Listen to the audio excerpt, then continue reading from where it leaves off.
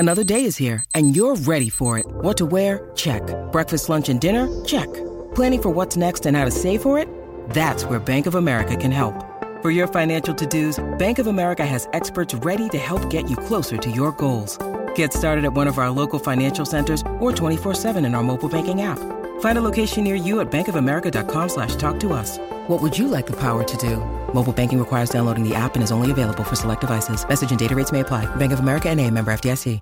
At Evernorth Health Services, we believe costs shouldn't get in the way of life-changing care, and we're doing everything in our power to make it possible.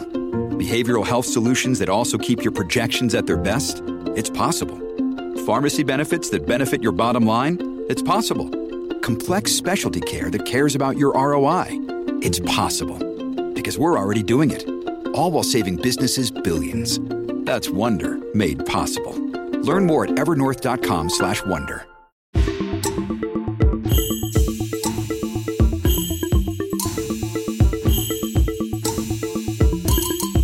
Hey everyone, welcome to my home. It is Bitches on Comics. My name is Sarah Century. Come right in, sit down, have a seat. We just made some vegan sausage. Oh yeah, welcome. Thanks. Hi, I'm Essie Fleenor. I'm also here today as a host of The Bitches, as I prefer to call it. I know, the bitches, the lovely bitches, the lovely bitches. That's going to be our new podcast name eventually. Thanks to everyone who's made that happen for us. Yes, please keep directing your emails to the lovely bitches. Actually, I'm going to refuse to answer emails that are not sent to the lovely bitches. So if you want to hear from us, consider yourself notified. I am absolutely delighted, absolutely freaking delighted, because we have two kick-ass guests here with us today.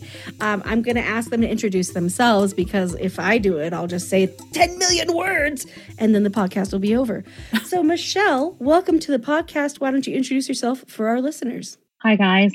Thanks for inviting me to your parent vegan sausage party. I really tried not to make a joke about that, but I just couldn't stop myself. I am co-creator and editor of The Color of Always. I wrote a story in there also. It's actually my comics debut. Really excited for the book to be out in the world and excited to be here. We are so pumped to have you here with us. And Brent, why don't you go ahead and introduce yourself?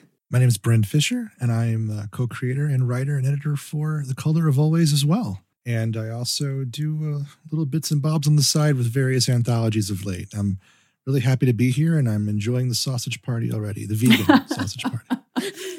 Appreciate everybody going out and clarifying, because that's the only sausage party that we're having here today. That's it. That's the podcast. Close it down. We're done. Right. Everybody go home. Oh my God, a vegan sausage party? God. Sounds Stick a fork in my vegan sausage. I am done. Tasty. Yeah. I mean, I'm pretty, you know what? I'm not going to go there. I was going to say, I'm going to say it. I'm pretty sure my sausage is vegan is all I will say on that front. It's We're certainly plastic. Yes. And I cut myself off. Now I have to leave. Now you all have to just go ahead and do this without me. Okay, bye. Inappropriate. At the same time, I cut myself off, so I don't know who's conducting the interview. We're like, this is really a choose your own adventure as guests.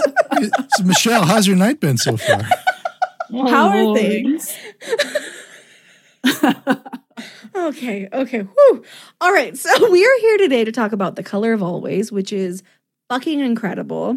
I want to hear, okay, I know it's not a great question, but my instinct is tell me everything. But maybe we'll start a little bit more specific with how did this project come together? And I mean, like, when did you sit up and go, oh my God, we have to do this? And then, like, how did it sort of evolve from there? Michelle, do you mind if I take this? Go ahead, and I'll interrupt you when I decide that you're incorrect.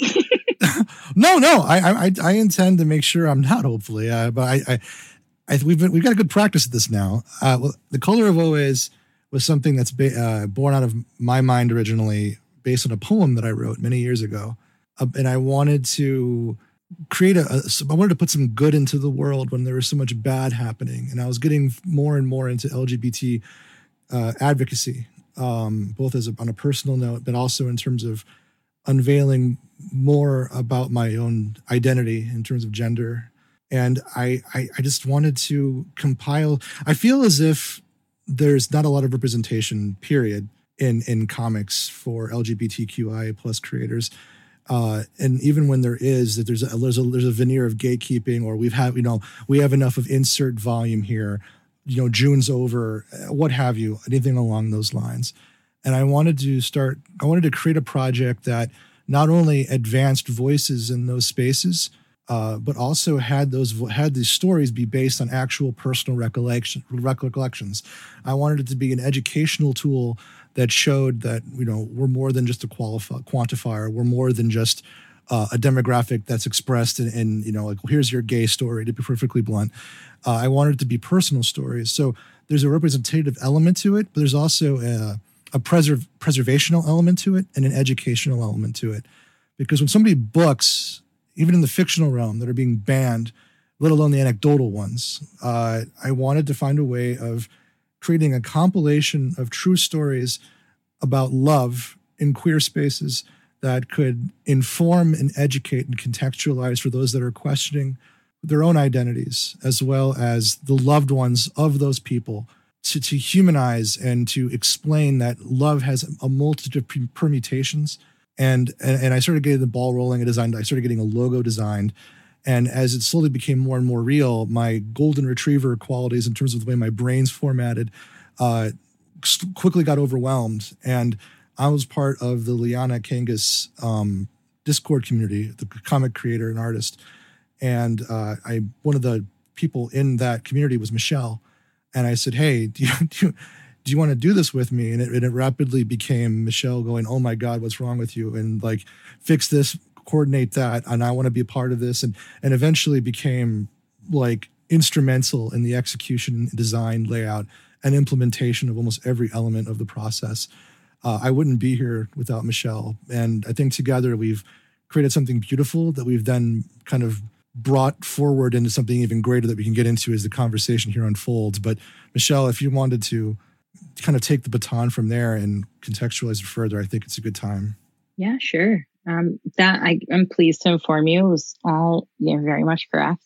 So feeling good. Thank you. Brent tends to like have a little bit different of a perspective, only because Brent is so involved in like advocacy and so involved in like their community locally. And I tend to be more of like a satellite member of communities, in that I, hide in my home and don't really talk to people. And I think what really drew me to the project, one, being friends with Brent, two, seeing how deeply they needed help, and three, just like wanting to get involved in comics and like seeing a really cool way to do that. And one thing that has always really been like my personal mission statement about making these anthologies is to pay gay people to make gay things, which sounds very reductive almost. But part of the point of why I do it is the way that I contribute to the community is to make sure that we're giving good money to talented creators in the community to tell their stories authentically without any form of censorship, any form of having to dumb it down to make it more commercial, allowing people to tell the stories they want to tell, show what they want to show without having to have them make it, quote unquote, more marketable or like look a certain way so that it can be published by, a more commercial publisher. So that I found, exciting to try to like bring those opportunities to people. It's always, whether it's about trying to like mentor younger creators or just like allow seasoned creators to tell those authentic stories, like both of those avenues are important to me. And this has also been like, I've been writing my whole life, like poetry and short fiction. And this was my first comic script, and really proud of it and excited about more like learning how to lean into visual storytelling. It's been a really great experience for me. And yeah, I guess the process of making this book really taught me a lot about the comics industry, about people that create in the community. And I'm just excited to be a part of it. We really are creating community here. And I know that wasn't the primary driving factor. There's a multitude of factors, but it was elevating voices, paying people, compensation for doing, the work, and giving creators in queer spaces the ability to basically say, I don't necessarily want to tell a story that is intrinsically queer. I just want to tell a story from my truth that may inform elements of it, but I haven't been given that opportunity because it's a hard industry to break into generally. But if you're breaking into it asymmetrically, and it's even more difficult. And what we've discovered is that there's so much talent out there, and there's so many stories deserving of being told. And speaking to Michelle's experience in terms of telling her story, it was wonderful because it's a testimony. There's an element of defiance and honesty and integrity to it, that and sincerity that just broke through. And she's such an excellent storyteller. And the story that I told, it's true. Yeah. The story that I told is emblematic of some of the other avenues I wanted to express. It actually isn't from me. It's actually from my father, who went to Holland as an exchange student. And it's adapted, and paraphrased slightly, but the core conceit is there, that he made a lifelong friend while he was there, and it gave him a window into understanding how people are different and to embrace and love them no matter what. And he got family out of that. And that thread of family, that familial connection, along with love and conciliatoriness, is part of that message of that book as well. And I'm really glad that you guys read it and came away with hopefully some of that sentimentality to the intent. It's definitely a very powerful and exciting anthology because it's so eclectic and so unified. And I'm curious, as editors, as you were putting this together and working with writers and working with artists and letterers and, oh my gosh, comics, right? The list goes on. How did you pull it together? How did you decide what order it went in? How did you know when you're like, we got it, this is it? Well, I think in any kind of creating, you always have that moment that's like, this is it. I got it. Like, when you got it. And I think we had I went back and looked. I think we had 40 or so submissions for Color of Always in terms of how many people sent stories in. And so out of that, we picked, I think about 10. There are 13 in the book, but some of those were mine, Brent's, people that we invited in. So to pare that down, we kind of just took a look very broad overall at every single pitch. And we thought, we didn't know what to expect. I kind of assumed going into it that we were going to get, a pile of stories that were about coming out, about, how people realized, that they're a little fruity, and what they chose to lean into, and how they came out, and stories of rejection upon coming out. I expected it to all kind of be the same. And I think that we were really just pleasantly thrilled with the variety of stories that we got. And a lot of the stories that we got were just really beautiful stories about trans identity. And I wanted to print all of them. I was just very overwhelmed with how personal these submissions were for this, because these people were just pouring their personal stories about finding love for themselves into this. Yeah. And it was so moving because they would comment about how they're not given the opportunity to talk about this and how nobody wants to print these stories. And it just really struck me that people just aren't doing this. They're not letting people talk about this stuff. And I feel like it's so important because it's just so beautiful. And I wish that more people allowed the trans community to tell these beautiful stories of self-love, because I think anybody could find a way to connect to these incredible stories. And for a book about love, I'd say about half the books had nothing to do with romance. Yeah, there's no romance in it. It's all about I love myself. And I was I love this journey for all of you. And there was a lot of heart and love and honesty to a lot of that. And just to reiterate what Michelle said, there was a lot of gender, transgender, non-binary related, and gender fluidity as a construct for a lot of these stories. So much so that we did want to run them all. We couldn't, but I mean, there was more stories to tell. And that's the recurring theme for a lot of what we've been doing so far, is how many stories there are to tell. And just to kind of also reiterate again why I want to do this and why we are doing this is when there is, think about, the prevailing inclusion of gay characters, and we'll just stick with sexuality since it's the most pervasive one for just a moment, like DC, predominantly, and a little bit of Marvel, for they're trying to, when Disney allows them to, has these characters. It's all based around who they kissed or who they love, which is great fundamentally, but it contextualizes the conversation into it being exclusive to those elements of character. And every single one of the stories, almost with notable exceptions in our compilation, were opportunities for all of the readers. And we hope allies read this too. And that was part of the intent, that addresses the whole person.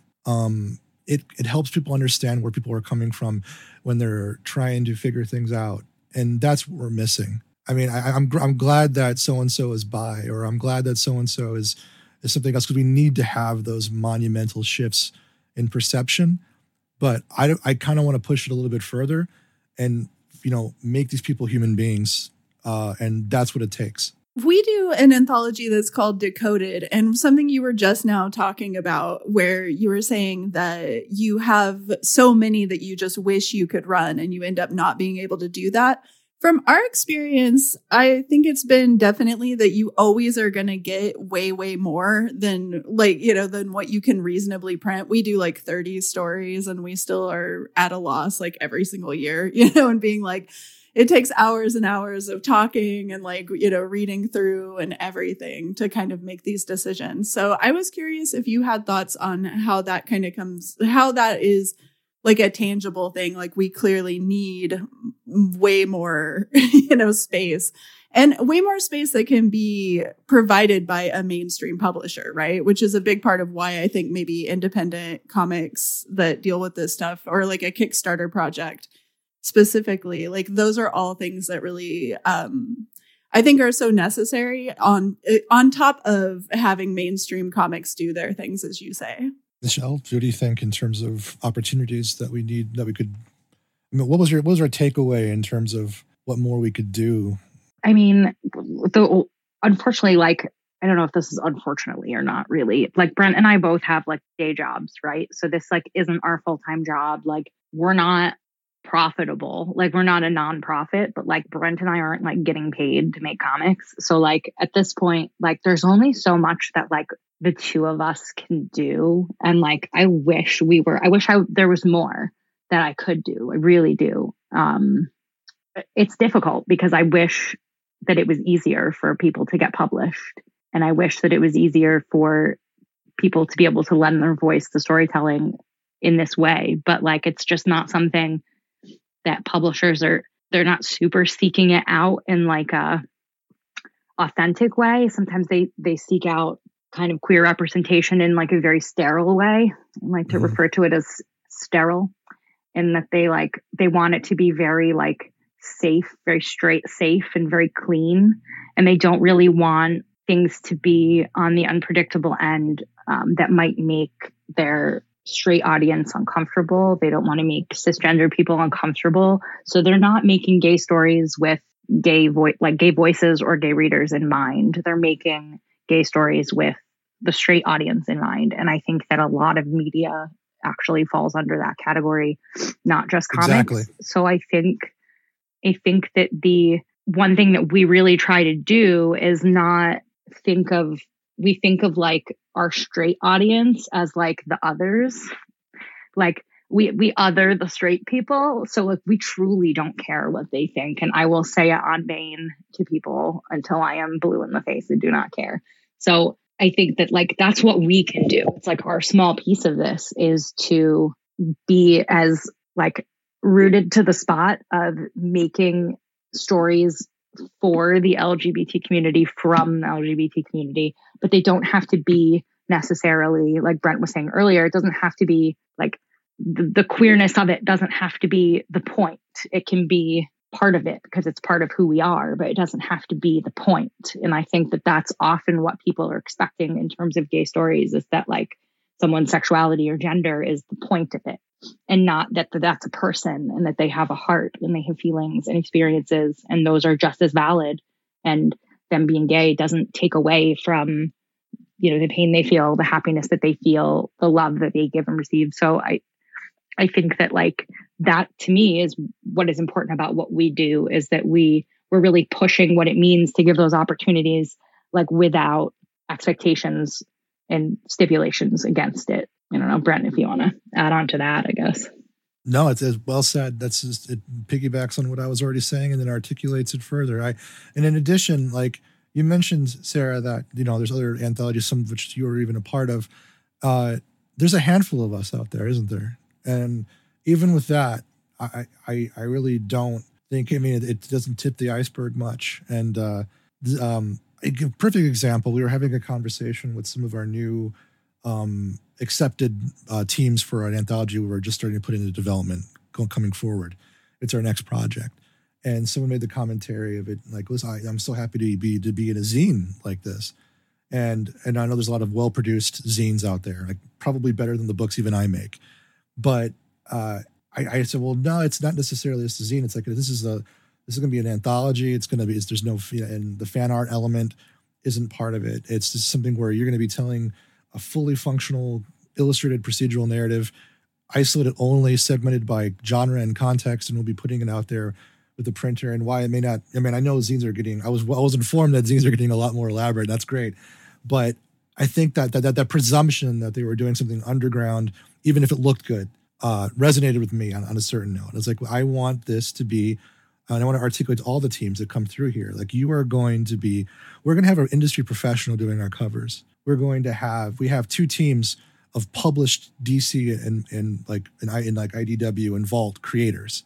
And you are sharing space with people who have, set the stage before you that broke ground so that we can come in as well. But I want it to be new blood. I want it to be established blood to kind of connect that tradition of queer creators breaking into this space. And I wanted that is the distinctive difference for me. And I want more of that. But I think it's just going to require an investment of resources and determination, and hope maybe one day we'll get there. But if you don't do it, it doesn't happen. So here we are. Like a really good way, another little point about this is like, I have some of the books at my house right now. I know everybody's super jealous, but so I have the books and my mom saw a copy and was like, oh, it's like a real book. Exactly. And I was like, yeah, it is. And like the other day she was like, just talking about how surprised she was that it looked like a book. And I have no idea. I really should prod and figure out what she was expecting it to look like. But it looks like a trade that you would pick up at a comic book shop. And that's something that's always been really important to us, is because we want these creators to be able to get their comp copies and for it to feel like they got it from one of the bigger publishers, because the quality is there. Hopefully, you guys will have to let me know when you get your copies. The quality is there. It looks like a legitimate book that you pick up at the store. And we were really careful. I examined a lot of comic book back covers and looked at spines and really painstakingly put a lot of attention to detail and what the book looked like on the outside, on table of contents, on the forward and back matter in the books, to figure out how to piece this thing together to make it look like, to quote my mother, to make it look like a real book. We sent postcards. I spent an entire week and a half to 2 weeks researching from everything from various news articles to even Oprah's book list, because there's intersectionality at play as well. That's extraordinarily important. And we make sure there's a diversity element in the teams we select. We want to make sure that we have everyone's voice elevated. And so I went out to ally bookshops, the POC bookshops, LGBTQIA plus bookshops. We're going to be in 13 stores and or comic book shops from the retail tier alone, because we wanted to make sure that if we're going to be, I want to pay my creators, but I also want to give them every opportunity that I have the capability of doing, of saying that your story is going to be in a store and it's going to be in front of an audience that wants to see it, that wants to share that experience with others, if not only for themselves, but to propagate it forward and to preserve it in archives, libraries, anywhere else they want to be a part of that. And one of the first real monumental moments where I realized that I was reaching somebody on this was when I actually got, I think it was the Blue Stockings Collective in Lower East Side in New York, and they said they were going to carry it. Those people rule. Everybody should support that bookstore. It's really great. I'm a member. Nice. Yeah, of course, 100%. I had to, and I was like, I'm going to learn more about them. But they were so happy to support us, but it goes all the way down to like I think it was in Santa Clara, but don't quote me on that. But it's in the California area. There is a bookstore run by, I believe, two sisters named the Rip Bodice, and all they do is romance novels and pulp. But the broader pop cultural, ephemera surrounding that as a thing. And they loved our book because I believe either one or both of them are LGBT as well.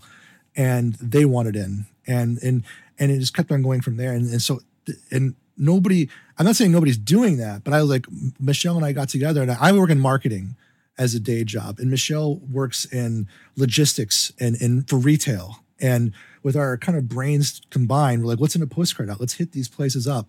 And we maximize our own knowledge from our day gigs to really leverage marketing for this process. And that's another thing where I think we could do more. Like, a lot of what we do is isolated to social media. I wanted to take it one step further, even if that meant going into like traditional methodologies. And that was rewarding. And that was a hell of an experience as well. Michelle, I think you wanted to chime in too. Yeah, I mean, it's those little things. I think you really have to grow this kind of thing like from the ground to prove that it's working. And I think that's part of what we're doing also, is proving that it's something that people want. And, our Kickstarter did really well. So I think people, when I talk about it, they're surprised when I tell them how much money we raised. And it's always cool. I love to say it out loud because I love to see the look on people's faces when they hear how well we did. So I mean, we could say it, right? I don't know. It feels great. I mean, we made like a little over 39,000 on like a $21,000 goal, which is wild to me. And I'm still like really excited about it. And it's so cool that we had that much support. And I'm still just overwhelmed and blown away with the support that we got. And I couldn't be happier that like these books are going out into the world, and they're going to be in shops, and they're going to be in people's hands. And these creators, a lot of whom this is like their first, to quote my mom again, real book, they are going to be able to hold this thing and see it and take pictures of themselves with it and like cuddle with it and feel like really happy to be holding their book. And I'm just like I'm grateful to have the opportunity to give that to people. Do you guys have a question? We can. Yeah, I do. So I really like anthologies a lot. And why do you think it was important to do this as an anthology? Because obviously, like, bringing in a bunch of people to do something is amazing. I love like short story anthologies. Every book on my library queue right now is an anthology. I think that there's something really special about it because you get to figure out a whole bunch of different people and see things from so many different perspectives in just one book. But do you have a special attachment to the format of anthologies? Like, do you have favorite anthologies that you've enjoyed in the past? Or was this just kind of like, it sounded like awesome, so you did it? Like, Brent, do you want me to give like the candid answer? Or Brent, do you want to give like a nice Brentified answer? Well, you give the candid answer and then I'll give you my flowery opinion. How's that? All right. That sounds good. I think that the Brent free version of this, even though it's very Brent inspired, is that we were kind of watching other people make anthologies and kind of being like, if they can do that, I can do that, because that person is a hot mess. And it kind of like, and I know that like, that's horrible because you shouldn't compare your creative process to that of someone else, but that's how we all work, I think, as humans. And I think that it almost was like a joke at first. Like, wouldn't it be cool if we could do something like that? And then it sort of just became like, let's just do it. Like, the only people stopping us from doing the thing is ourselves at this point. So I think that it was always going to be an anthology. And I think because I think just in comic spaces kick around anthology stuff a lot, because that's how a lot of indie creators kind of get their feet wet in the comics world. By being a part of anthologies, because obviously, like, you guys do anthologies, you probably back a lot of anthologies, you see a lot of it around on social media and everything, but it's obviously easier to promote a book when there's 40 creators in it than when there's 2 creators, because you're bringing in the audience of all of the creators in the book. So it's a really wonderful way to boost the names of smaller creators and to get that content out there when you can attach some larger names to the smaller names, and it all kind of works together in this really lovely way of promotion with bringing all of the people's audiences and everybody's family and everybody's friends, and they're all looking at the same campaign. They're all looking at the same book. And I guess like from like a very basic standpoint, that's really where it comes from. But obviously, like, I love anthologies, like love a short story collection. Brent, go ahead and get flowery on me. No. I actually agree, and you actually reminded me of that. I will be that shallow bitch and basically say I wanted to get in. I wanted to get into comic writing. I didn't really get into it until Gail Simone did that comic writing school during COVID, and I said, well, heck, I could do this. And then somebody gave me a chance. My buddy Fellhound, fellow comic creator and editor on our team, but I got into an anthology and it was a little bit of a hot mess. And I'm like, well, I work in advocacy and I see all these LGBTQI identifying creators like looking for work and saying, hey, here's my commission list, or, hey, I got this story idea, but I'm just, dabbling. And I just said, well, I could invite everyone together. And I wrote a poem called The Color of Always, and I really liked it. It was a poem about perseverance, identity, and I guess walking into a better tomorrow. And I wrote poetry for almost a decade before this, and I adapted it into a larger concept. In fact, the first 2 pages of the book is my poem broken out into a 2-page story as kind of like setting the tone, I guess. But speaking a bit more just holistically really quick, I also started getting captivated by the idea of anthologies. There was one that called All We Ever Wanted, and that's me to a T. I'm aspirational. I believe in a better tomorrow. I believe in, I actually wrote a story, the first story I ever wrote that hasn't been published by anything yet. I might be putting it in something one day, but it was actually in response to Black Mirror, the show. I know that they've pulled the plug on the show because things were bleak enough as it was. That was one of the reasons they said. Well, I wrote it because I was just tired of everyone thinking that, we are in a bad place, but if you keep thinking everything's going to go to ruin, it'll go to ruin. And I wanted to envision and I love the idea of there being a better tomorrow. So my spin on that is, I think that queer voices deserve more representation. I feel that queer voices should be more than 2-dimensional constructs. I think that our stories are being plucked from shelves by people who are either political opportunists or are actual ardent disciples of hate. And I want to put one book back on the shelf. And I have the power to do that. And I have the power to take people with me and to have them have the opportunity to see their creativity expressed in the most traditional and pragmatic of ways on paper, and to preserve it forever. These stories won't go away. I'm like over here, like, see, this is another thing we differ on, because I am an ardent disciple of hate and I do not believe in a better tomorrow, but like, I do believe in the book, and I believe in like the collection that we put together. And I want to have hope. I'm hopeful that I someday can rediscover Brent's childlike wonder. My story is about a friend that my father made, and the gentleman passed away due to complications from AIDS virus. And as far as I know, his existence is isolated to the small group of people that knew him and to the relationships that he made. His footprint in the sand is evidenced by the lives he touched. And I wanted him to exist beyond memory. And that's how I did it. Well, and memory is so powerful. It's such a, I think it's such a great entree into, I'm like, into fiction. And like, I know these are based on true stories. However, I believe all writing, all creating is an act of making fiction. Listeners are like, we get it. Stop preaching at us. And I will not. I will be preaching this till they put me in the ground. But, I've been thinking a lot about the different pieces of the anthology and how they play with memory, how they play with truth or truthishness. I will say there's, I can't remember the name of the story, but there's one about sexual assault that I thought did a really incredible job of, making the Hollow Wolf, Nathan. The Hollow Wolf. Yeah. I want you to know that I picked up the book and I'm now I'm hugging it. Like I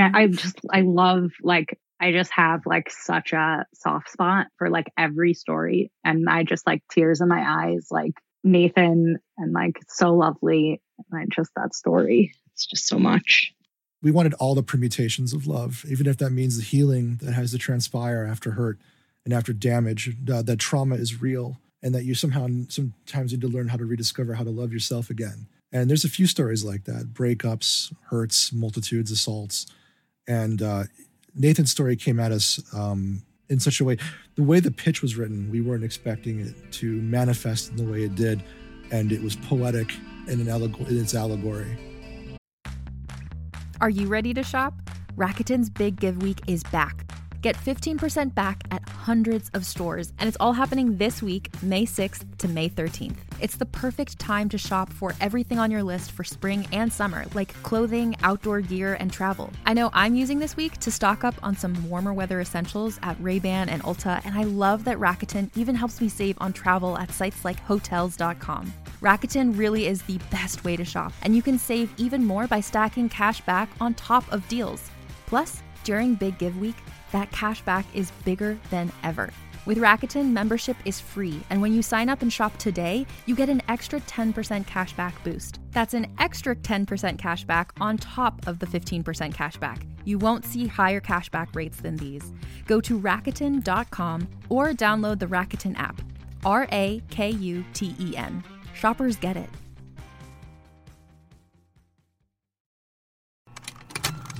Contained herein are the heresies of Radolf Burntwine, erstwhile monk turned traveling medical investigator. Join me as I uncover the blasphemous truth of a plague-ridden world, that ours is not a loving God, and we are not its favored children.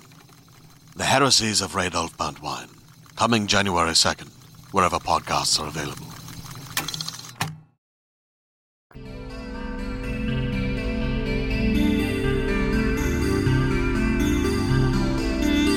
Vroom, vroom, vroom. Hey, what's that noise? Oh, it's Ghost Rider. Your favorite and mine. Vroom, vroom, vroom. Vroom. And then there's a bunch of fire everywhere. Flaming skull head, chains, leather jacket, all kinds of cool stuff. So I love Ghost Rider, and anybody who's been listening to this pod, followed me on Twitter, or talked to me in real life probably knows that I love Ghost Rider a lot, and I'll tell you about it. Actually, I will tell you about it on patreon.com/bitchesoncomics, because I do a somewhat frequent Ghost Rider Corner, and Ghost Rider Corner is where I talk about my fave and hopefully yours, Ghost Rider. You know, Patreon.com/bitchesoncomics. So something you said, Michelle, like just really resonated with me, which is like every single story is so unique and so touching. There's so much heart in this book, and there's humor. I mean, I think gotta shout out our editorial coordinator and Bud, Priya Saxena's story, which is Letting It Fall. That story is so cute and sweet. And the art, oh my God, I was like digging on the like classic comic art styling. That was brilliant. So that, I mean, they're all like that though, right? Like I could tell you why every single story is brilliant. I could tell you something that I loved too, Brent, that you mentioned was the intro. I loved that your intro was a comic. I thought that was such a clever way of, like you say, setting the tone for the anthology. And so I think I'm trying to ask a question about, like, you know, how the pieces come together, how they cohered, how you figured out the order, and you know, those it's easy to talk about, I think, tell me where I'm wrong, folks, as an editor of an anthology, I think it's easy to talk about the selection process because that's a little bit more concrete. You know, you accept, you read, you accept, you deny, you move on. But what about the putting it in the pieces together? What were you trying to do with the order? What were you trying to do with the way that we weave in and out of maybe more funnier or more sad stories?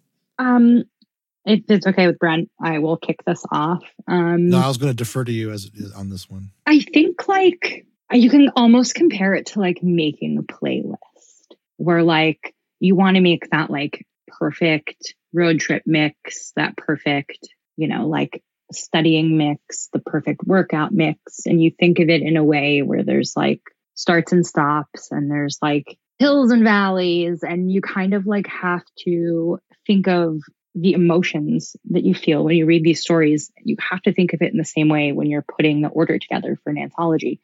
And you kind of have to look at it like, I don't want to start the story off with the saddest thing anybody's ever read, because that might make them close the book. I don't want to start it with something that's going to make them have to stop and take a breath. Like, you really have to keep it flowing. And I think just like experience from life kind of like drives us to be able to make these choices about like how we want the flow to go. And I think we kind of look at stories in like a way of tone. We think of like, this is a happier story. This is a story that might make people feel a little bit too much. They might have a lot of feelings after it. So we should, after that one, go into something that's like a tiny bit lighter, or, try to put stories together that they don't have the same themes, but they might invoke the same types of emotions to like have the book comfortably flow together, because we really want we want people to be able to open it and read the whole thing if they choose to do so. We want it to feel that way. So this is like our album. This is like how we would pick our track listing of our feelings. And to be honest, like we got on like an editorial call. I remember this because it was probably one of like many editorial meetings that we had in a very short amount of time. And it was me and Brent and Fellhound and Justin Richards, who did Finger Guns with Vault Comics, which is an incredible book. If you haven't read it, everybody should read Finger Guns. I love Justin. They're amazing. But like, so the four of us are on this editorial call and there's just like lots of talking. Like, we should start with this. We should do this. And Brent, feel free to correct me if I'm wrong. I'm totally not trying to pat myself on the back here. But I think that what happened is like the three of you were kind of like sidebar trying to figure something out. And I just like sat there in the shared document and like within like 5 minutes was just like, this is the order. We're done. And you were like, actually, yeah. Yeah. I just to interject really quick. That's exactly what happened. And I was looking at it, and not only in the bam, bam, bam, bam. To recap, was the thematics. Like it was almost like a playlist, like you said, but almost just a song. Like you could see the cadence in terms of ideas of things that have happened to you, things that have happened to others, ideas of self, ideas of identity, and they flowed transitionally from one to the next, and the tonality allowed for the reader to experience all the various permutations of love without being either overwhelmed, distracted, or frankly bored. It was a very good balance. And it honestly, we pieced it together fairly quickly in what order we wanted them to go in. And when we had it, it felt right. And we just didn't, we were like, this is it. And we left it. Yeah. We didn't make any changes from there. But we were really familiar with the stories by the time that we decided the order. Like that came very late in the game. Like after we had seen I don't know if we had already seen multiple finished pages. We had read all the scripts. So this wasn't we didn't make these decisions early on based on the pitches. We make these choices when we're very familiar with the creators, when we're familiar with the stories, when we know the story inside and out, and then we're able to really make those choices. And so we felt really good about it really quickly. Honestly, I wish I could say it was more difficult than making a playlist, but that's all I've got for you. I think most of our monumental strides, and I think, this is something that Essie, you and Sarah could probably allude to in your own experiences, is that we do better under the gun. And I think a lot of people do, than if we were given room to breathe. So there's a combination of things. But when we were under that gun, Michelle stepped up and found a way of making it work. And we glanced down at the jigsaw puzzle we assembled, and it was there. Yeah, I think for us, this year, the Incredible Priya actually laid out the order for Decoded, and she sent it to me for approval, and I was like, well, we're done here. Let's keep moving. So I really relate to the back and forth between you, Michelle, and Brent. I think that's really funny, where you're like, well, I just know how to call it when it's good, I'm not going to tinker with something that doesn't need it. Right. I think that's a creator thing. When you got it, when you read something that you wrote and it's right, that it's right. And when it's wrong, it's wrong. So I think it's just about being honest with yourself. Yeah. And I think that there's this interesting thing that happens, and it sounds like this is the case for you all, but let me know if I misinterpreted anything. But where it's like we're looking at the pieces as individuals and we're looking at it as a whole puzzle that is coming together. And that kind of takes working with different parts of your brain at the same time. It's almost like a Schrodinger's anthology. It both is its own story and it is only a part of a whole. And I think that's a kind of an interesting space to be in. It's actually a really creative space.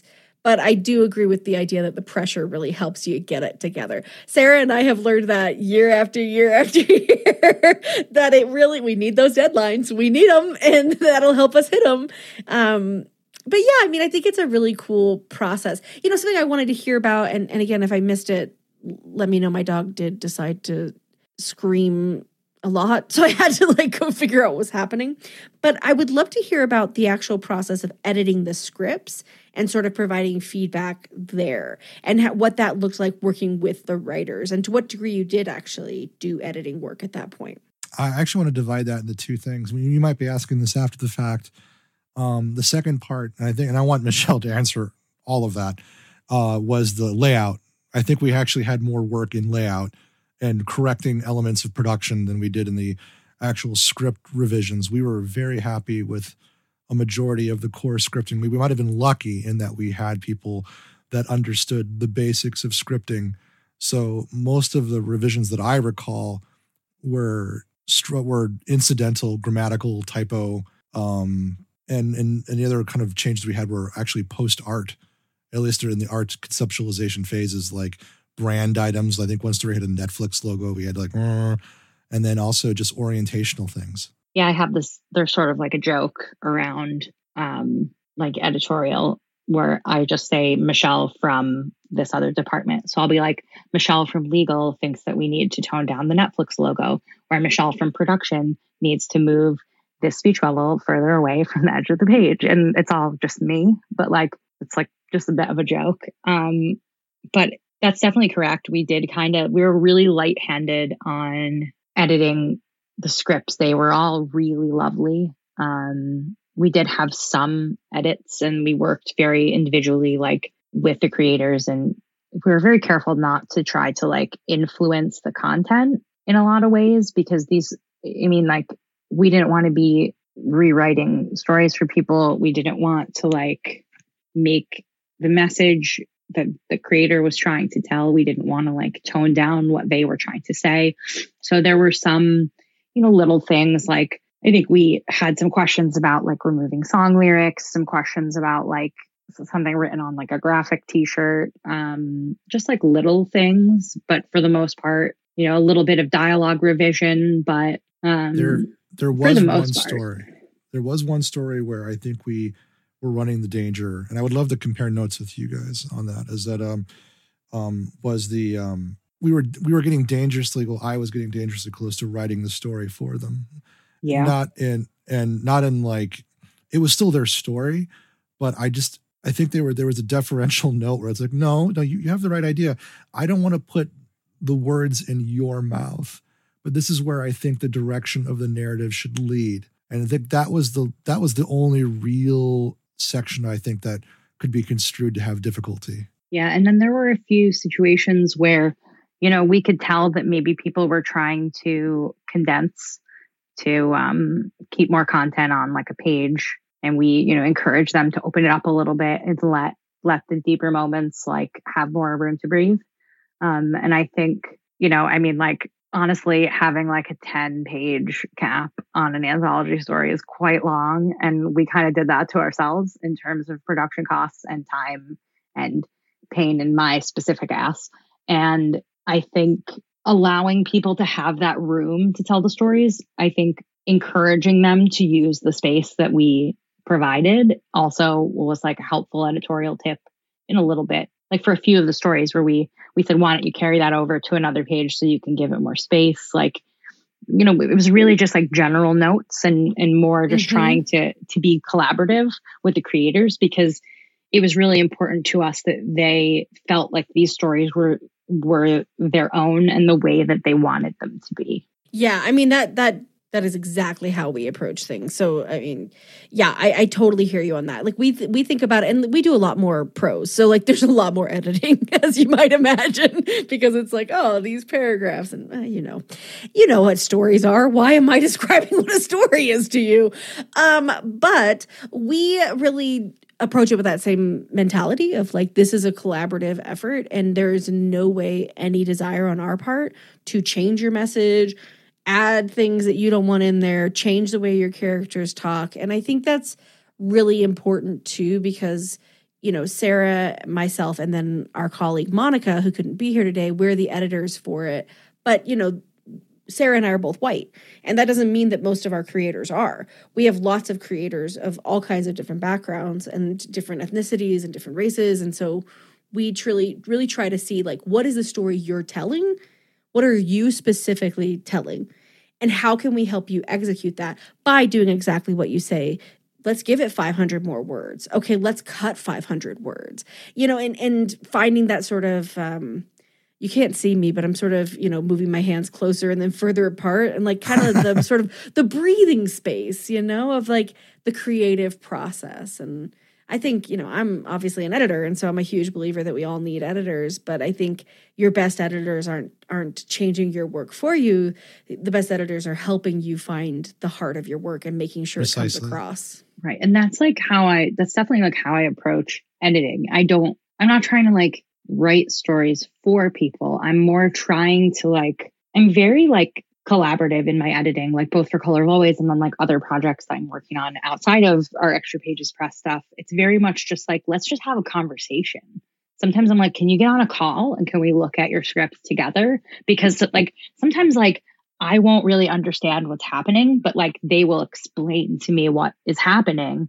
And then I'm like, oh, exactly. I didn't read it that way. Let's just word it like a tiny bit different. Like I'll explain how I saw it. And then like, so it's editing for someone isn't about putting your stamp on it. It's about helping the creator get it to be the best that it can be in their own words from their own mind. Like sometimes people just need like somebody to hold their hand to prom. Yep. And that's fine. And that's like, that's the point. The point isn't me trying to put my name all over somebody else's experience. It's me trying to guide that person to get where they get their story where they want it to be where they dream that it can be. And I just want to encourage people to get to that point. That's important. To put a bow on it too, we got there with that story, and it was probably the most rewarding thing in the world.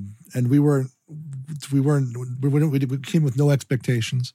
And when we saw the final product, we were stunned, and we were proud of the creator for finding their footing and actualizing the story they were trying to tell, because they told it and it was really good.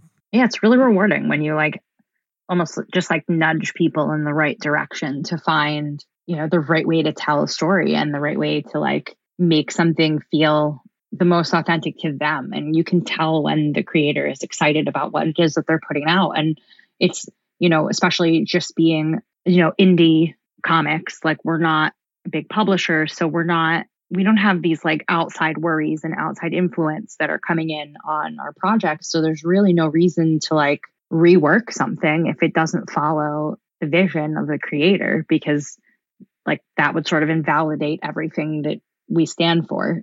Like to try to overwrite, almost like as an editor talking over the creator, like that would just feel wrong. And I think tell me where I'm wrong, but I think it's also a fundamentally queer approach to editing, and for me, a trans approach to editing, which is I don't come with a knowledge of you. I don't come with a knowledge of what your story should be. I come with a curious and open mind and questions. And like I've suggested edits where people are like, no, this is what it means. And I'm like, oh yeah, don't do my edit, please. Please don't make the edit. You're right, I was wrong. I just misunderstood the moment. Because guess what? I'm a person. You know? Exactly. Yeah.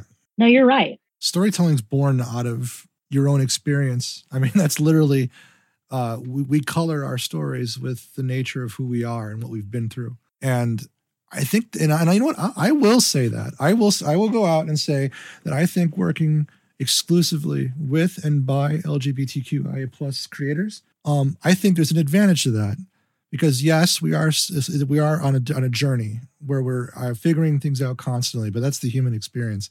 But moreover, there is a fundamental and overwhelming generally sense of who you are and where you stand. And that gives you wondrous access to imagination, to possibility, and to a sense of self that allows you to paint a picture with as much or as little guidance as you might need. And it's a luxury that I readily embrace as part of the mandate I follow of trying to raise these voices up.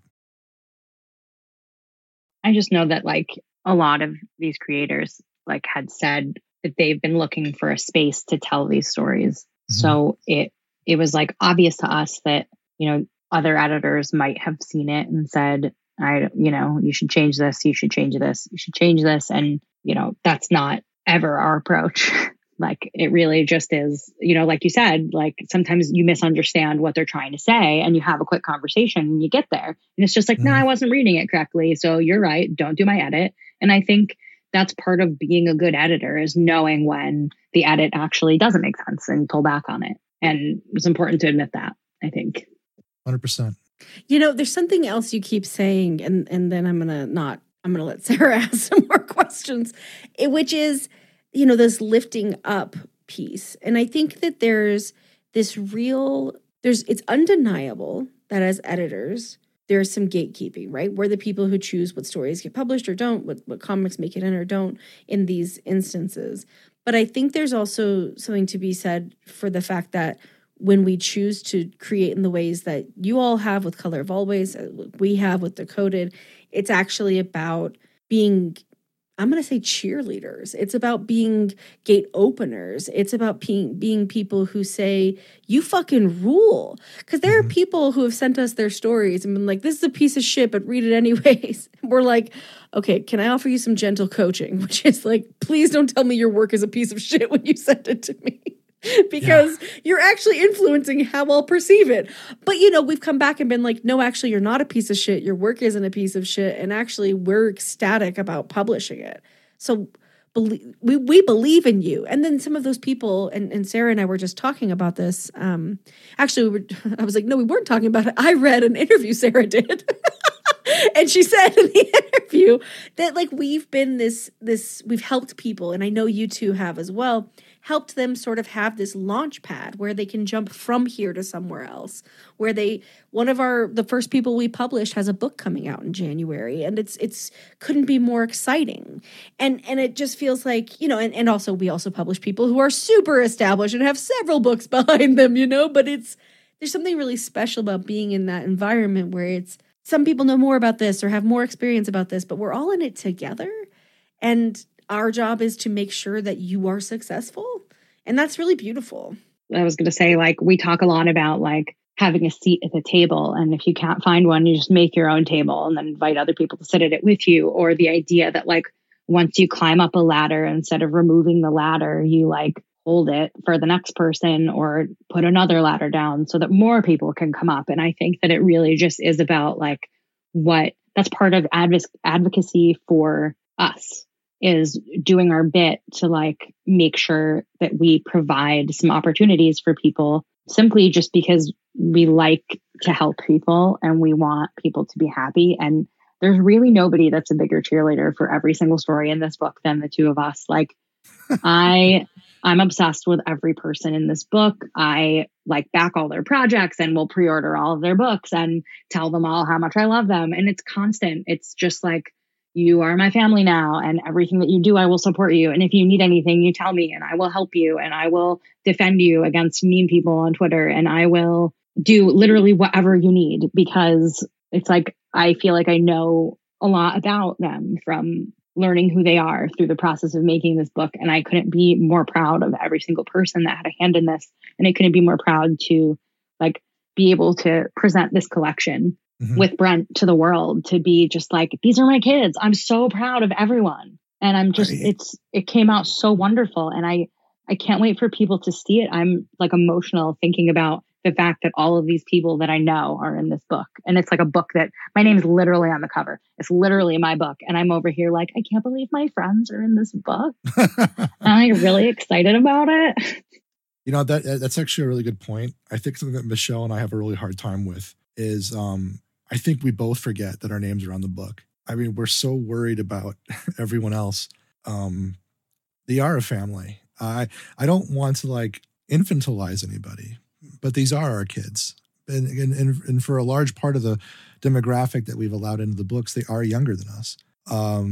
But it doesn't matter what age you are or who you are. They are our kids, and we've called us comic moms, you know, and we are their cheerleaders. And we have a private Discord server that's just for the people that have gotten into Color of Always. And we've just added for this, I guess you could almost say like the next class for the submissions for the next anthology. They're in there now too.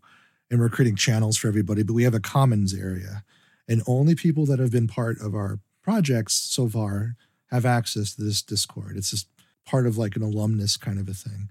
And you can be yourself there. I know we talk about safe spaces and we talk about areas where you're allowed to express yourself and have agency and power where you stand. Well, this is our little 10 feet of space. And I guess to kind of bring it all together, there have been one or two instances where we've had creators who may not be fully out in one segment or another, depending on how they express themselves or where their identities are. And they've said something along the lines of, I'm happy to be able to contribute to the community that I love and that I identify with, but I can't actively be a part of in some element of my life. And I just said to them, you know, you are a part of the community because you're here. And when you're ready, we'll support you in that journey as well as the journey that you're undertaking now and creating something and us being able to put it in print. And that's basically what drives me to do this more than anything. And I think like it's so personal to like lift queer voices. It's personal to me, it's personal to Bren, and it's personal, I think, to anybody to have somebody that you feel is in your corner. So I think it's like, I want to be available to anybody that I'm working with in any capacity. I want them to feel comfortable working with me. I want them to feel like I'm their champion. Like I will do whatever they need and help them do whatever it is that they want to do. And it's not so much like I'm not looking at them. Like I joke that they're like my kids, they're my friends. And like I would do this for like any of my friends. I would, you know, you show up for your friends, you put your friends' work on blast and you tell people how great it is. And I think like that's part of it, part of running an anthology and like working with a large group of people, especially a group of people that, you know, has been marginalized and group of people that has been, you know, othered, like they're shoved into a corner or, you know, hired because they need to put a gay person in the book. And you want to make them feel like front and center all the time. So to me, making these books, like lifting these voices isn't necessarily just about giving them a space to tell the story. It's about like encouraging them that like it means something that they're telling the story, that it means something to me, that I'm proud of them for doing it, that I'm proud to tell people that they're a part of it, that I'm proud of their work. I'm proud to show off little fan art that they do because I believe in what they do. And I want them to feel happiness in every aspect of creating and even every aspect of life. Like if you made a really cute loaf of bread, like I want to see it and tell you how cute it is. Like I feel like that's part of lifting people up is just like being supportive and listening. And if you lift up somebody in the tiniest of ways, like that builds up over time and they gain that confidence to go and do other projects. And, you know, they'll never forget what it feels like to have somebody, you know, be proud of them, somebody in their corner. So I just want to be that for people. Watching them find that confidence and go off into other ventures, some of their own volition where they make their own spaces like we did for them is, I mean, I guess words fail beyond that point. Every every single year, we've done Decoded for 3 years straight. And every single year, I feel like I learned something new about myself. And I also learned something new about the team that I work with. And I also learned something new about what the process of creating Decoded specifically is, which I don't think is the same as the process of creating almost anything else. Was there anything that you learned about yourself or about each other where you were just thinking about, oh, this is like how this will click better or something along those lines? Because I feel like there's times where I'll look at myself and be like, wait, why are you doing it this way? Like, you should be doing it. Like, it's so much easier to cut this and this and this out. Or, you know, like learning the process of communication with a team is always like kind of an ongoing process, right? In a way that I think is good because it helps you all grow together. But it's like, you know, you look back at like Decoded year 1 and it was like all just like the excitement of doing it. And then you kind of go and it's like, oh, well, like refining your process and like getting better about like every part of it and things like that. So was there anything like that for you all? I mean, we're living it right now. The latter of those two things. Michelle? Yeah. I think I would definitely say we're in refining mode right now. I think we are definitely taking a lot of experience from Color of Always for our next anthology, just in terms of, like you said, wrangling a bunch of creators, like communication with them, remembering all the information that we overall had to gather from people and trying to like, instead of sending out 4 Google Forms for people to fill out, trying to like put it all in one and only fill out one, just like on a very simple level, things like that. But I think like even in terms of like organizing the Discord, in terms of like trying to put deadlines together and like, you know, down to like, we have like a very simple contract that like we workshopped with our group last year. And it was like a very difficult process of like making a contract. But now that that's like sort of done, we just revised it to be specific to the next project. And since we had like 30 people's feedback on it, I hope we'll be good to move forward. I don't know. I think for me personally, the biggest things that I learned really were just procedural, boring kinds of things, budgeting spreadsheets, working with printers, making a print file in Adobe InDesign and like learning how to use Adobe InDesign and, you know, dabbling a little bit in like basic lettering. I relate to that. Yeah. So Yeah, it was ugly. It was ugly. Oh yeah. Year 1, we had a designer who laid out everything and then they weren't available, but they left us their design. Like, thank God. There's no way I could have created one from scratch. And so every year I have to be like, now InDesign, which one is that one and how do I use it? So sorry. I just had to jump in with that. No. I feel the logistics. You're right. I was very it. public about my fight with the print file. I was constantly on Main just like crying about me versus the print file, like round 27. And like, it was really difficult. I just taught myself how to do it, watching YouTube videos and playing around. And I don't have a background, like graphic design is my passion in Microsoft Paint. Like, I do not have a background in graphic design. I do not really make art. I do my best. And I've definitely learned a lot from feedback from artists, which I take very seriously. Anytime somebody like looks at a design they made and says, you know, it would look better if you aligned it this way, I always try what they tell me to try because I trust people that actually do this and I appreciate their feedback. And I definitely like bothered my artist on Color of Always, Tench, whom I adore. I definitely bothered her a lot with like, will you look at this? Can I send you a screenshot? Will you tell me if this looks bad? Like, can you just for a second?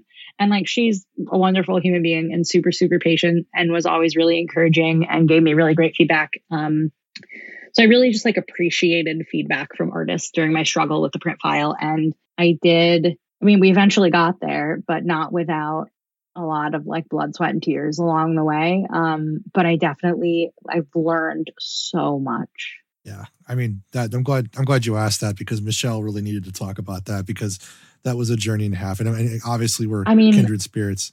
I could talk about making the layout for this book for like 6 or 7 hours, and I still wouldn't have said everything that I have to say about it. So like, I'm just going to kind of leave it at that. It was difficult. It was a struggle. If you're thinking about making an anthology, hire a designer.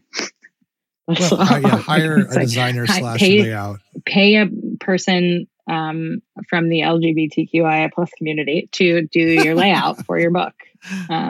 Worth the money, I think. Yeah. Not the place to cut a corner. Don't follow Brent and Michelle's example. Oh, and also, how much could a layout cost, Michael? $20? Yeah. No, just weeks of my life. It was literally the worst, and truly. And it was so, and that doesn't even count like the printer and then but wrestling. I mean, like you guys saw the PDF, right? Like it looks good, right? Yeah, like, nailed it. Nailed it. Good. I wonder if this happened to you, Michelle. Now that I've laid things out, it's like when I first planted my own garden. I started looking around and I was like, damn, people are putting in so much work. And it was stuff I just, you just saw the flowers and it was like, oh, fuck, they're flowers. Who cares? Right, but then I planted my own flowers and I was like, this is extremely difficult. And that is exactly how I feel about the layout. It's like I couldn't see it before, but this one I was looking at the blank pages going, that's a good blank page. That looks real good right there. They did a good job with this blank page. Thank you. You know what I mean? Like it looks good. So honestly, I just had to holler. Thank you. No, and like nobody has seen it yet. So it's like I've done all this work. I've like cried all these tears and like it's still not really out there. So I can't really be like, yeah, it was really hard work, but like look how good it looks because like nobody has seen it yet. So supposedly it Supposedly it was supposed to start shipping today. So cards on the table, like we partnered with White Squirrel on we're working with White Squirrel for distribution. They're wonderful. Because like there's way too many packages for Brent and I to be able to get all of those out ourselves. There's too many. We should talk about that too. Maybe we don't have enough time, but like we went a little too hard to the paint on extras and tchotchkes. Yeah. But Lord, it was fun. Yeah. But regrets later. I regret it all, but like it all came out really good. Yeah, so I guess it is time to ask about the next project. You have another anthology coming up. I can understand if you can't talk too much about it, but I'd love to just hear what your what the motivation behind it was and kind of how it's going, I guess. I will introduce the name, and Michelle, I think we should talk about how we got to the name, and we can. But the next anthology, we just picked our new teams.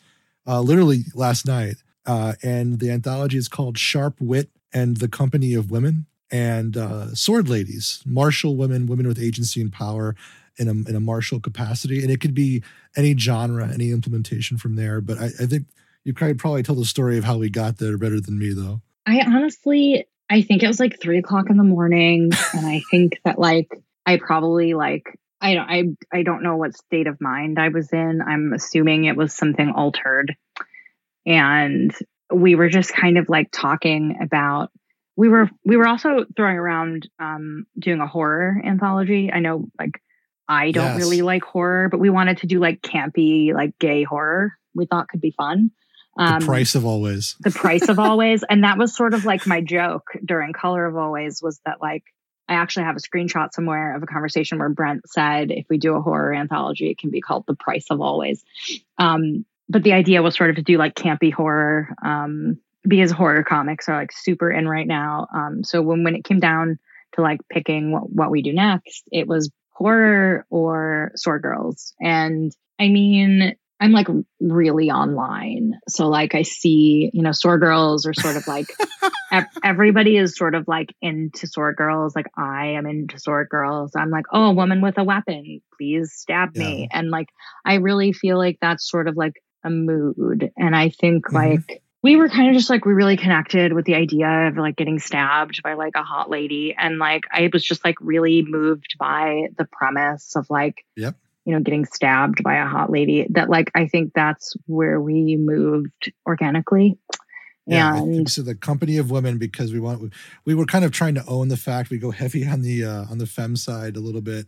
almost with Color of Always. Though we did branch off and make sure we diversified more, but we wanted to lean into it. Why not lean into it for the thematic? And it's okay, sword ladies. And I think I said company of women and you said sharp wit, and then we kind of rammed them together. Yeah, we had like some really hilarious names that we had workshopped. Like, I think like one of my favorite ones, like some of them sounded like really bad, like fan fiction titles. So like we really had a good time with that. But like with one of my friends on Twitter, I'm going to shout out Sunflower. Like one of my rejected sharp wit story titles was the Taste of Steel, and we've sort of decided that that's like a really bad like Supergirl Lena Luthor fan fiction title. So if anybody would like it, it's yours. And then DM me at Serial Pancake on Twitter once you've written it. I really like fluff and like emotional, hurt comfort. So Hashtag Supercorp forever. The Taste of Steel, it's yours. You can have it. Yeah, I'm just a raging sapphic, so I mean, I was down for that. Yeah, when I saw what it was themed, I was like, brilliant. People will eat this up. It's very exciting. It's exciting. Do you have any sense of the timeline for us? Yes, we do. In fact, I'm like, please let me take this because Brent will give you the wrong dates. I'll be so wrong. I'll give you approximations in the most competent way possible. Brent will give you like the most confident answer and it'll be so wrong. And I'll be like, what are you doing? So how dare you? Currently, right now, like Brent said, we just picked teams like over the weekend. We just alerted teams last night. Timeline wise, we're going to be running the campaign. The estimated campaign runtime is September 20th through October 20th. And to overlap with New York Comic Con was the game plan. Simply because I'm going to be there running around with some kind of promo material, yelling at everybody about women with swords. And I hope that will be well received on the con floor. I'm sure it will. If it isn't, I have a suspicion that it will. Yeah, I think we'll do okay. I'm really excited. I'm excited. So I think that was our like reasoning behind the timeline. We're going a little bit shorter on stories than we did for Color of Always to try to like give people more room without feeling rushed in terms of how quickly we need a turnaround. But I'm really excited about some of the people in this book and in the new one coming out. We haven't announced like big names publicly yet, so I'm not going to say, who's attached to it. But I mean, Brent and I each have a story in it. Fellhound, who's one of our editors, will have a story in it, and so will Justin Richards, who's our other editor. So I'm excited that we'll all get to play in the sandbox this time. The only ones that we've leaked so far that are already out is Danny Lore and Skylar Patridge. Did we leak that? We did. Or did you do it just now? I'm like clutching my pearls. Like I'm like, oh, they're gonna do it. I'm not mentioning anything else. I just thought Danny was safe. Yeah, I'm really excited for it, though. It's gonna be really cool. It sounds like it's going to be amazing. We can't wait to hear more and obviously be in touch. Let us know how we can be supportive. We'd love to have you back on the pod. We've also reviewed some of Fell's work as well because Fell rules. Right. So, it feels like very much the Bitches on Comics family and the Extra Pages Press family. We got a Venn diagram. It's just going to keep getting... It's a circle. Yeah. One day it's just going to be a full circle, and that's what we live for. I would love to ask if you all would just share maybe some information about where people can learn more about Extra Pages and then about each of you online. And if you want to share social media, that's absolutely great. Michelle, do you want me to take that? Or yeah, go ahead. Talk about Extra Pages. Go. Okay. Well, just kind of give you the cliff notes. We decided to codify our endeavor of raising and lifting voices as we discussed all this evening with by calling ourselves Extra Pages Press. You can find us at Extra Pages Press on Twitter, Extra Pages Press on Instagram, and we have a new website where eventually, hopefully by possibly FlynnCon or maybe a bit later, you'll be order additional copies of Color of Always once we open our shop. But you can also learn a little bit more about us, about our Sharp Wit and Company of Women on that site. And I think that's kind of the long and short of it. You can find me at Carol Collector on Twitter and Carol Collector on Instagram because I am still the Carol Danvers Collector. And yeah, Michelle? I've totally lost my train of thought. But yeah, that's where you can find extra pages.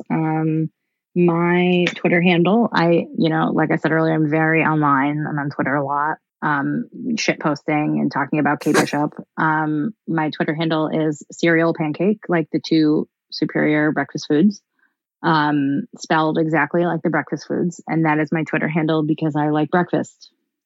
That's it.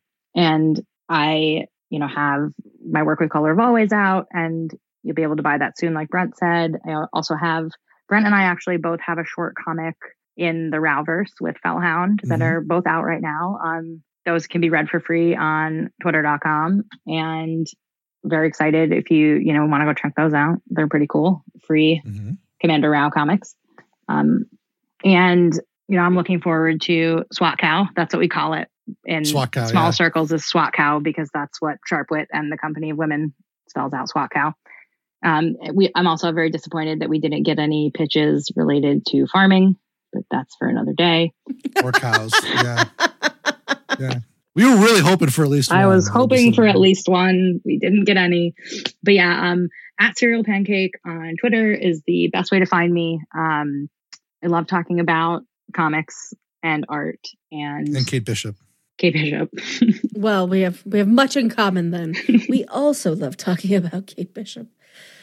Oh, perfect. So did we miss any of your questions? No. I mean, you all have been incredible. I'm just super grateful for your time today. And I think actually you two may actually be the winners now of the most reschedules of anyone. We keep that in mind because it just, you all get it. It's like this life of being a writer and editor and creator, and then, having another job. Sometimes the pieces take a while to come together, but we have. Was the last one Stan Stanley? Because I remember we rescheduled with Stan Stanley, and then it turned out to be one of my favorite interviews that we did. So there's a lot of pressure on you all. Hopefully this holds up. Just kidding. Oh no. Sarah comes in with the read right at the end. You're like those people with the farming anthology. I don't know about that. It was a total vegan sausage fest. It was a total vegan sausage fest. Total vegan sausage fest, yeah. And if I'm going to go to a sausage fest. Exactly. Yeah. Exactly. Yeah. Michelle, Brent, thank you so much for being here today. You have been delightful. You've made me laugh. You've made me cry. I love your anthology. I love your publishing house. I will be buying everything that you produce. Thank you for fighting for queer voices and trans voices and creating a space for us where we don't have to, perform for a cishet audience. We are huge fans of that here. Both Sarah, myself, Monica, Kate, we believe in the power of our stories and what we have to tell. And so it's a gift to get to bring this interview to our listeners. Listeners, thank you so much for tuning in. We are always grateful for you. Make sure to, Patreon, and then rate, and maybe some reviews, and maybe you tell your grandma about, don't tell your grandma about us. She's not going to be into it. But tell your other friends. You know what? She might be. Sarah does make a lot of classic movie references. That's true. I'm just like, lighting You're up a Tippi cigarette and doing Hedren, my and best. I'm like, what? Yeah. You're like, The Birds I have is plenty lesbian. to say. I'm like, The Birds is very lesbian. A podcast for another day, and or also this podcast. Oh, God. Kate, thank you for making us sound amazing. Sarah, you put a smile on my face. I am grateful for you. Monica, we love you. Sorry you couldn't be here with us today. We'll catch you on the next one. And again, thank you, Brent, Michelle. Thank you to everyone in The Color of Always. What an incredible anthology. Please go pick it up as soon as you can. We will be sharing in the show notes all of the stuff that was mentioned, the websites, the Twitter handles, what have you. So if you didn't have a pen out, don't stress. You can check that all out again in the show notes, and make sure you go pick up your copy of Color of Always.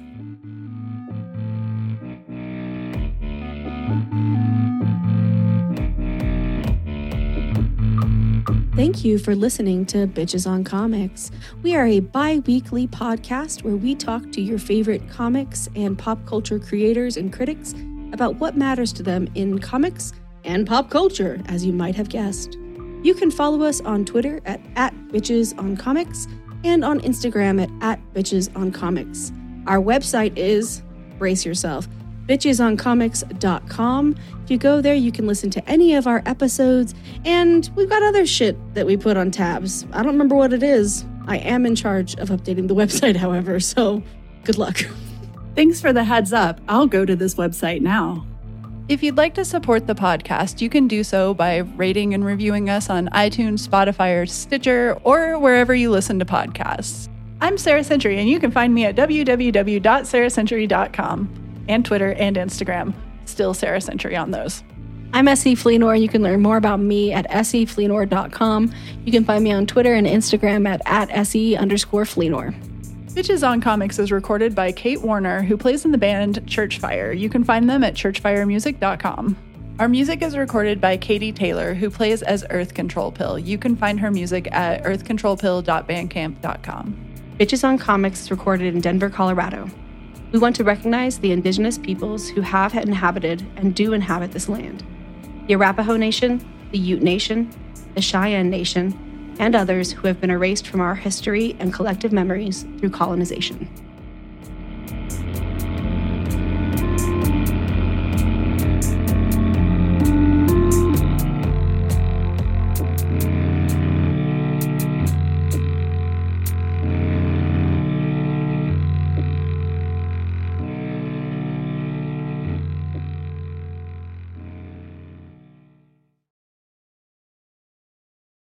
Hey there, this is Justin Bartha. I made a funny new podcast, King of the Egg Cream. It has the greatest cast in the history of podcasts with actors like Louis Black. I'm torn by my feelings for two women. Bobby Cannavale. You can eat it, or if someone hits you, you can put it on your cut. Melanie Linsky. I wonder what these marvelous things are that look just like boiled chicken feet. Jason Ritter. I can break things and pick locks and kill people. Michael Stuhlbarg. The whole point is to inspire people that they should make themselves better. Ari Grainer. No, don't whet its appetite. What are you, an idiot? Me, Justin Bartha.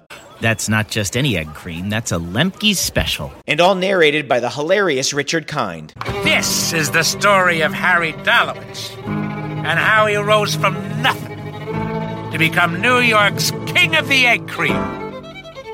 So if you like funny true stories, come listen to King of the Egg Cream, available wherever you get your podcasts.